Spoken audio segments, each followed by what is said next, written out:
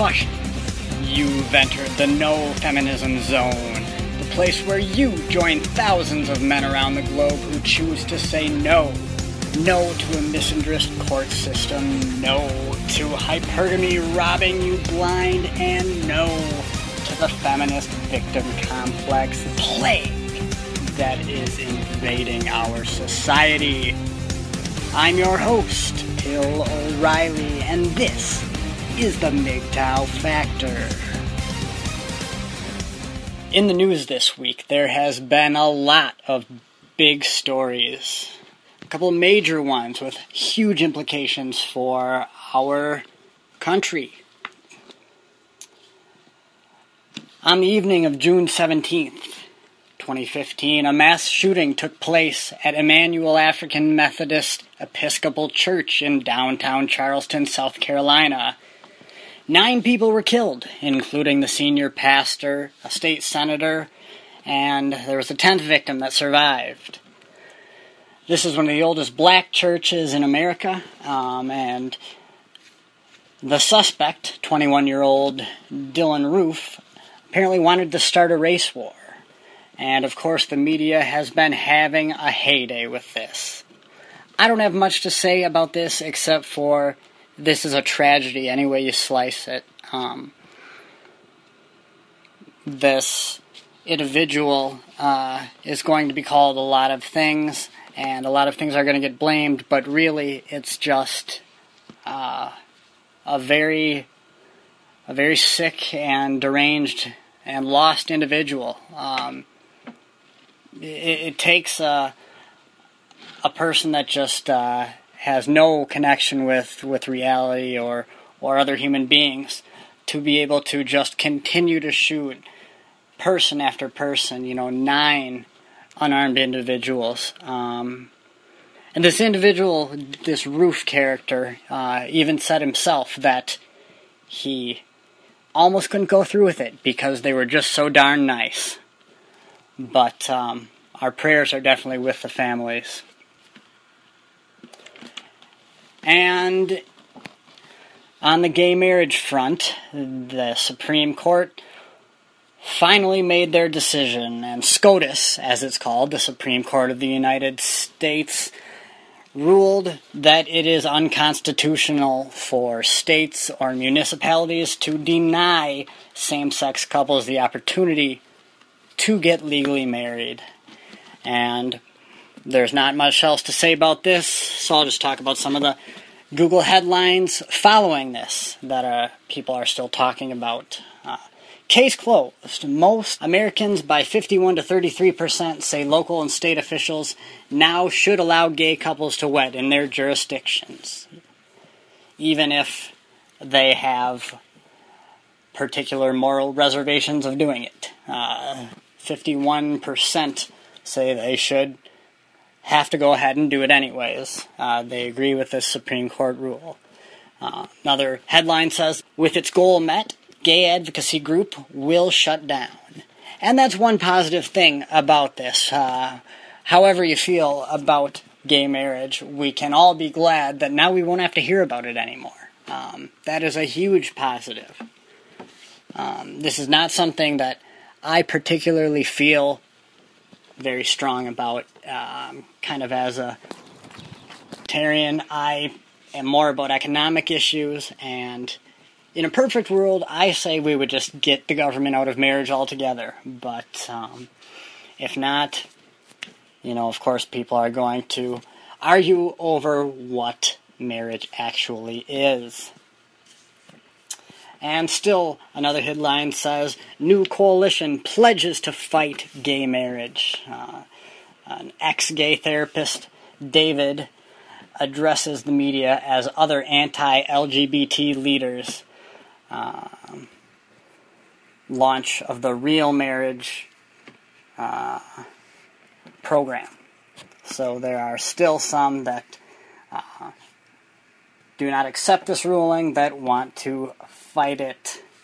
And Missouri County cancels mourning for gay marriage. There were leaders in Dent County, Missouri, that were planning on mourning marriage. and the loss of marriage in the same way that public mourning is carried out for famous people that died, famous leaders or presidents, or when there are grave tragedies such as terrorist attacks, etc.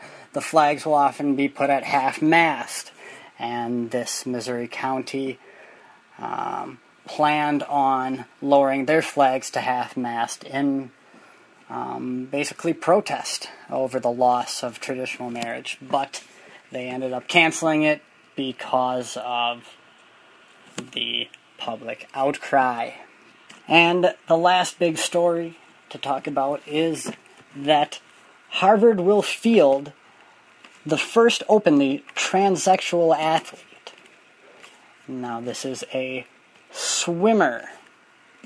A top recruit for Harvard University's women's swim team has swapped her gender and decided to swim for the men's team instead. As reported by Swimming World, Schuyler Bailar was a top female swimmer in the county in high school, helping to set a high school record for the girls' 400-meter relay. But after graduating in 2014, she took a gap year. Perhaps this is a British newspaper reporting on this American story, because we don't use the expression gap year. Anyways, during which she came out as transgender and underwent surgery to transition to living as a man. The switch reportedly means Bailar will be the first openly transgender swimmer to compete at the collegiate level. While the transition took place back in 2014, it was only in the spring that Bailar fully committed to joining the men's team instead of the women's. Since going public with her new identity in May, Bailar has taken to Instagram to chronicle her journey through a series of pictures and encourage other young people coping with gender identity issues. Now, the thing I want to say about this is that I am, as conservative as I'm definitely sensitive to the plight of transgender individuals, and I believe it is legitimate. I'll get a lot of flack about this, but the most compelling evidence that I can cite, that you can look up right now, is there's this young boy who has become a girl named Jazz, like the music, Jazz. Watch some of these videos of Jazz when she was very young. They are very compelling. This is just one example, but parents with these transgender children, they say these differences are apparent immediately. I mean, at age 2.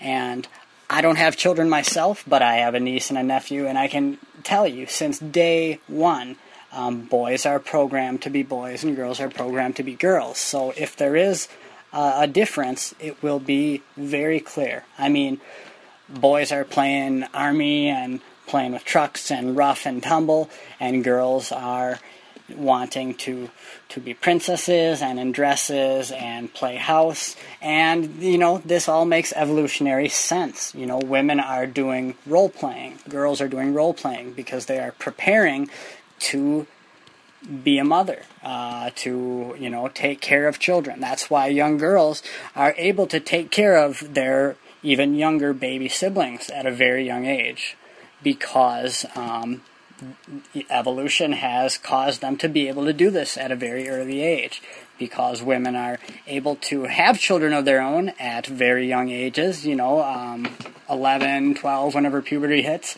They, of course, needed to be mentally able as well to take care of them. Now, we in our modern society delay having children to much more appropriate ages, but as far as nature is concerned, these preparations need to get completed as quickly as possible. So that's just basically my thoughts on it. Is it a disease? Should it be considered a psychological disease or disorder? I don't know. I would need to do so much more research and I'd like to interview many transgenders, etc. And I understand the criticisms that even after these surgeries, many of them still do not find the changes or the solution they wanted, and the rate of suicide for post-op transgenders is very high. But most of them you talk to, they feel so relieved, and it's just tough to argue with that. You know, I'm a very conservative guy. I really wish we could go back to Leave It to Beaver type things, and I think very strongly about issues of sexual morality, but you know, I gotta call it how I see it, and I really believe, as an individual, as a Christian, as a Catholic, an individual that very much believes in the soul, you know, I do believe it's possible that a soul can be born in the wrong body. You know, whatever it is, the soul, the mind, whatever we call it, just the way transgenders describe it, being born in the wrong body. It seems like that's really what's going on here. So anyways, I don't know what to do about it, but I just certainly have some empathy for them. Okay. Anyways, that story about this Harvard swim tranny takes us to our main topic, which is about the college situation and how out of control it has gotten. Academia is where all this stuff starts. Now, if you've heard the expression cultural Marxism or any of these buzzwords, you should know that this very deadly mind virus, it starts in academia, especially in the upper echelons, and they are very successful at espousing this stuff, at indoctrinating students with it, as well as their staff, at enforcing that one view is tolerated and any deviations is not, and there are big political implications why. You know, the rape culture hysteria on campus is something completely fabricated. I don't need to probably go any further from that with that.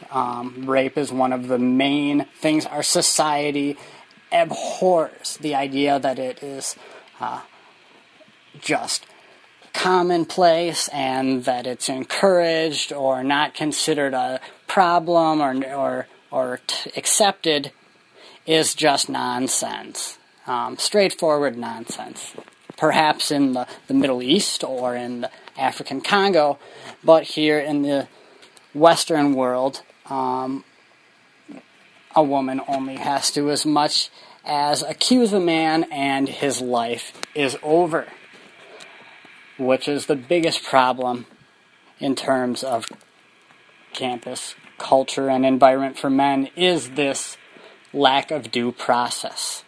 Even some campuses going as far as to institute yes means yes policies, where consent doesn't just mean that they wanted to and they were engaging in it, they have to physically verbalize the word yes for each additional stage in the process.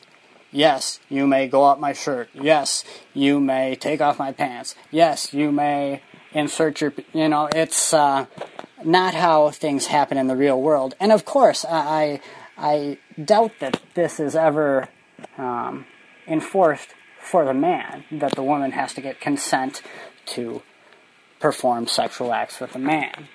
Now, again, I am have very strict beliefs about sexual morality and really think we need to go back to a time that regarded sexuality in a much more sacred manner. I think that would improve relations between men and women and stop some of the egregious, offenses and abuses and extorting and everything that women engage in. The fact that there are no social consequences for harlotry is a big reason why we have what we face now going on.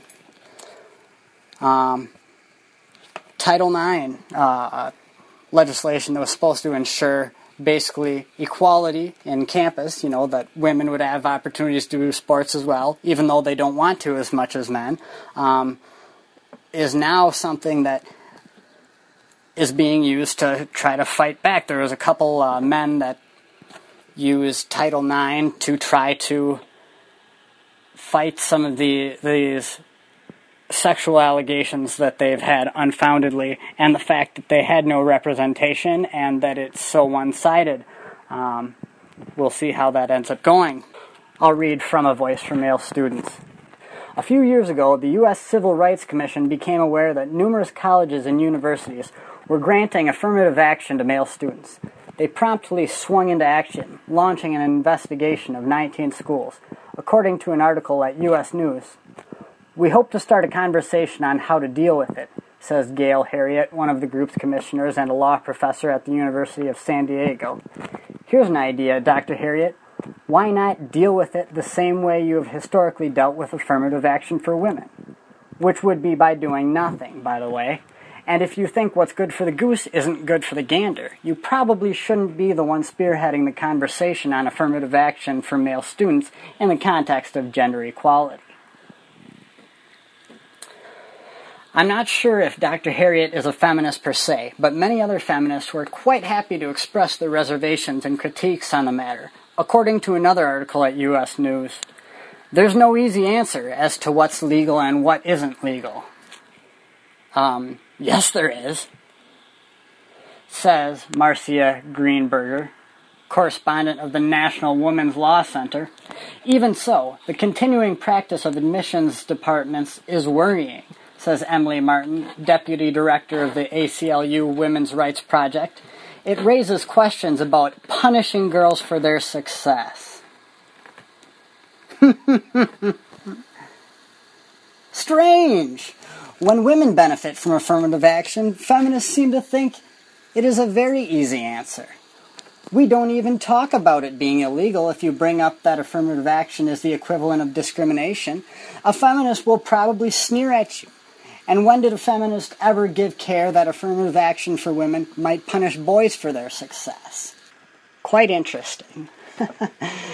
Punishing girls for their success. Affirmative action. We see colleges are so hostile towards men. The environment is so anti-male that the percentages have dropped off like a cliff. And now we have 60% of women in college and only 40% of men. And on some campuses, of course, it is far, far worse. 75%.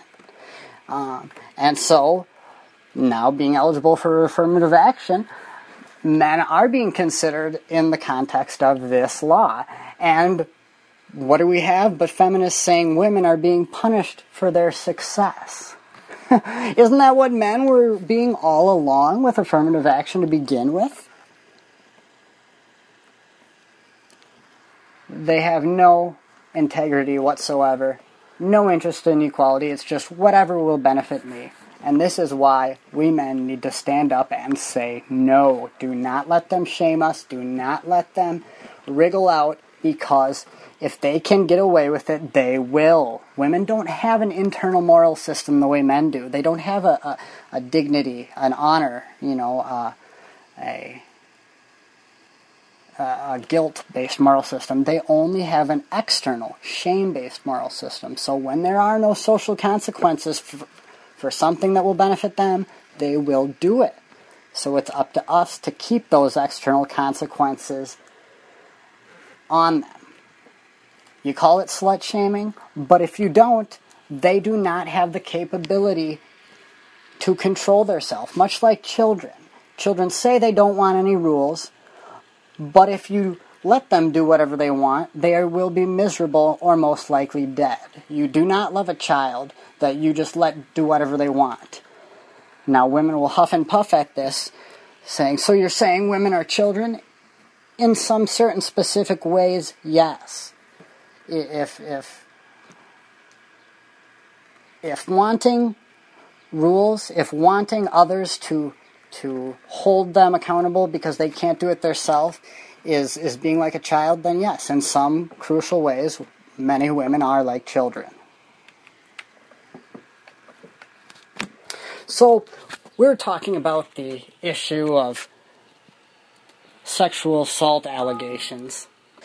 For example, they can go into college today and be charged with any type of sexual harassment or sexual abuse, and there doesn't have to be really proof shown that they've done something. There are a lot of cases across the country where men actually can be charged with a very low preponderance for crimes as hideous as rape. And there's campus tribunals at some of these colleges that just say, you know what, we think you did something, and you're out of school. The presumption of innocent doesn't function in these campus tribunals. And even if you get through the tribunal, there's still the tribunal of community opinion. Think about the lacrosse players who were accused of raping Crystal Magnum. That was the stage name of the stripper who accused the Duke lacrosse players of rape but later recanted. Imagine how these men must feel. It's just in our society, we don't care how men feel. We only care about how women feel. A man was suspended for 3 semesters by the University of Boulder, Colorado for sexual misconduct, even though police filed no charges against him, and his accuser admitted she wanted to scare him when she made the complaint. So John Doe, as he is known in court records, filed a lawsuit against the university saying his rights had been violated under Title IX, the 1972 law that forbids universities from discriminating on the basis of sex. Women have for years invoked Title IX in fighting campus discrimination, most famously in matters related to women's sports teams and their funding and facilities. But now men are arguing that bias cuts both ways. The jury on that is still out. Media in the Manosphere this week had some noteworthy happenings. The honey badgers were on a road trip, so unfortunately there was no honey badger radio or badger pods. However, they look like they've been doing well since they were able to successfully crowdfund another event. They were passing through my area, so I offered to buy them lunch, and my sister lives in Minneapolis, so she and her husband could have maybe put them up for a night. But anyways, I hope they'll have some interesting footage and content for us, and hope they enjoyed their Meet Space meeting. It was for a Gamergate meetup, and this will be the first time they've been together since the Calgary Expogate scandal. And Based Mom made an appearance on NPR. It was a debate program called Intelligence Squared, and she had a great showing. I won't spoil it and tell you if she won or not. They do vote at the end and pick an actual winner, but I'll leave that for you to see. So you can check that out on iTunes, Intelligence Squared, or probably on NPR.com. Pinheads and Patriots. Legendary children's author Judy Blume made our list for Patriarch this week. Although she looks like a stereotypical feminist cat lady, she actually looks kind of like Susan Sarandon. But Miss Blume is actually an outspoken critic of censorship, and in an interview she called modern college students babies. And she said the concept of trigger warnings makes her blood boil, because she's had some of her books put on the banned list. And our pinhead of the week is a Tumblrista named Zelda of the blog, get this, www.heroin-girl-tastebeautiful, one word there, .tumblr.com. And she wrote this post: 5 ways heroin-addicted women have it worse than men. As a recovering heroin addict and a feminist, I can tell you that the long tendrils of oppression do not leave the drug world out of their reach. Drug addiction is tough, but men are privileged in these avenues as well. From personal experience, here are 5 ways that heroin-addicted women are disadvantaged compared to men. 1. Women make 77 cents for every $1 that men make, so they can't afford their habit as well as men. 2. Women are more likely than men to turn to the sex trade to pay for their drug and avoid withdrawal. 3. Heroin-addicted women are extra susceptible to the rape culture because they are around bad men. They're all bad. They're spelled T-H-E-R-E. 4. Heroin-addicted women who choose to be sex workers to pay for their addiction are called dope hoes because of slut-shaming. 5. Heroin-addicted trans women are extra disadvantaged because even if they're willing to turn to sex work, they often can't find tricks who are interested, and they have to suffer excruciating withdrawals. Well, folks, it speaks for itself. Heroin-addicted women have it worse than men. Those privileged little shits. Feedback. Alright, this is the listener feedback segment, but because we're new, I don't really have any questions to answer, so I'll just read some replies to tweets.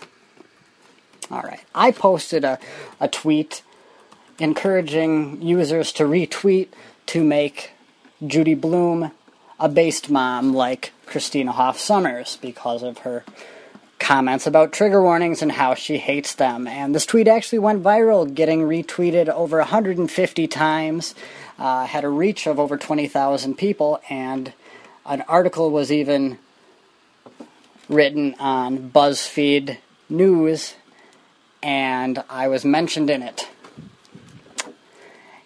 Some responses were at Kobe R. Narntab. I read almost all of her books growing up. Holy shit. Well, can't say I care for the language, Kobe, but I did as well. Tales of a Fourth Grade Nothing, I believe, was one of my favorites, and I read it about when I was in 4th grade. User Grampy Bone said, "Trigger warnings trigger her? Checkmate, social justice warriors." And Grampy Bone, I agree. This is a good point. Social justice warriors say trigger warnings not only should be used to warn students of bad material, but material that requires a trigger warning generally shouldn't even exist to begin with. You know, they don't believe in free speech. So if they say that, so if Christina Hoff Sommers says that trigger warnings trigger her, well then, I guess trigger warnings shouldn't exist. By their own logic. Alright. And in response to that heroin article that I posted on a blog of mine, I think I linked to it on Twitter, The Right Stuff said, "This has to be satire. What the fuck did I just read?" I don't know The Right Stuff. I think they call this Poe's Law. Anyways, this user, THA Right Stuff on Twitter, actually has a podcast of his own, and it's excellent. It's a group of them called The Death Panel, and it's got some controversial stuff, but the production value is very high, and it is always an interesting podcast. It's called The Daily Shoah by therightstuff.biz. Alright. Please do send in some questions for next time for me to answer, or just some comments or observations or whatever. High quality comments, though. It's got to be worth its salt for me to read it on the show here. If I end up taking donations in the future, I might also thank people during this segment. Sciencey Science Batman. It seems criticism of a certain branch of inquiry that seeks to find the root of many observable human behaviors and cognitive idiosyncrasies has been spreading through the manosphere, like a rash that you probably should just be leaving alone. And the only thing all of this hullabaloo is making clear is just how many people don't understand the basics of science, logic, or even just the way knowledge and information work.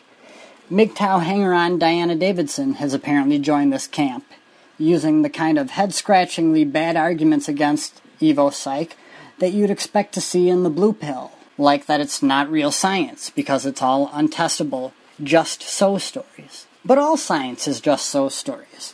The scientific method can't prove anything absolutely. A hypothesis is proposed, and then experiments are run, and the results either support that hypothesis or not. I don't know what Miss Davidson's motivations are for the sudden change in her positions, but I wager they will become clear very soon. And that's the memo. Speaking of evolutionary psych, our word of the day is hypergamy. Hypergamy. The act of marrying up or trading up. A concept of frequent discussion in both the MGTOW and PUA communities. Prefix hyper meaning above, and gamy, meaning marriage, as in bigamy or polygamy. Hypergamy. That's it for this week. Tune into The Factor next week and leave us your feedback on Twitter at username SpecialFester. Name and town if you wish to opine. Good night. And remember, the only cure for what ails this society is the red pill.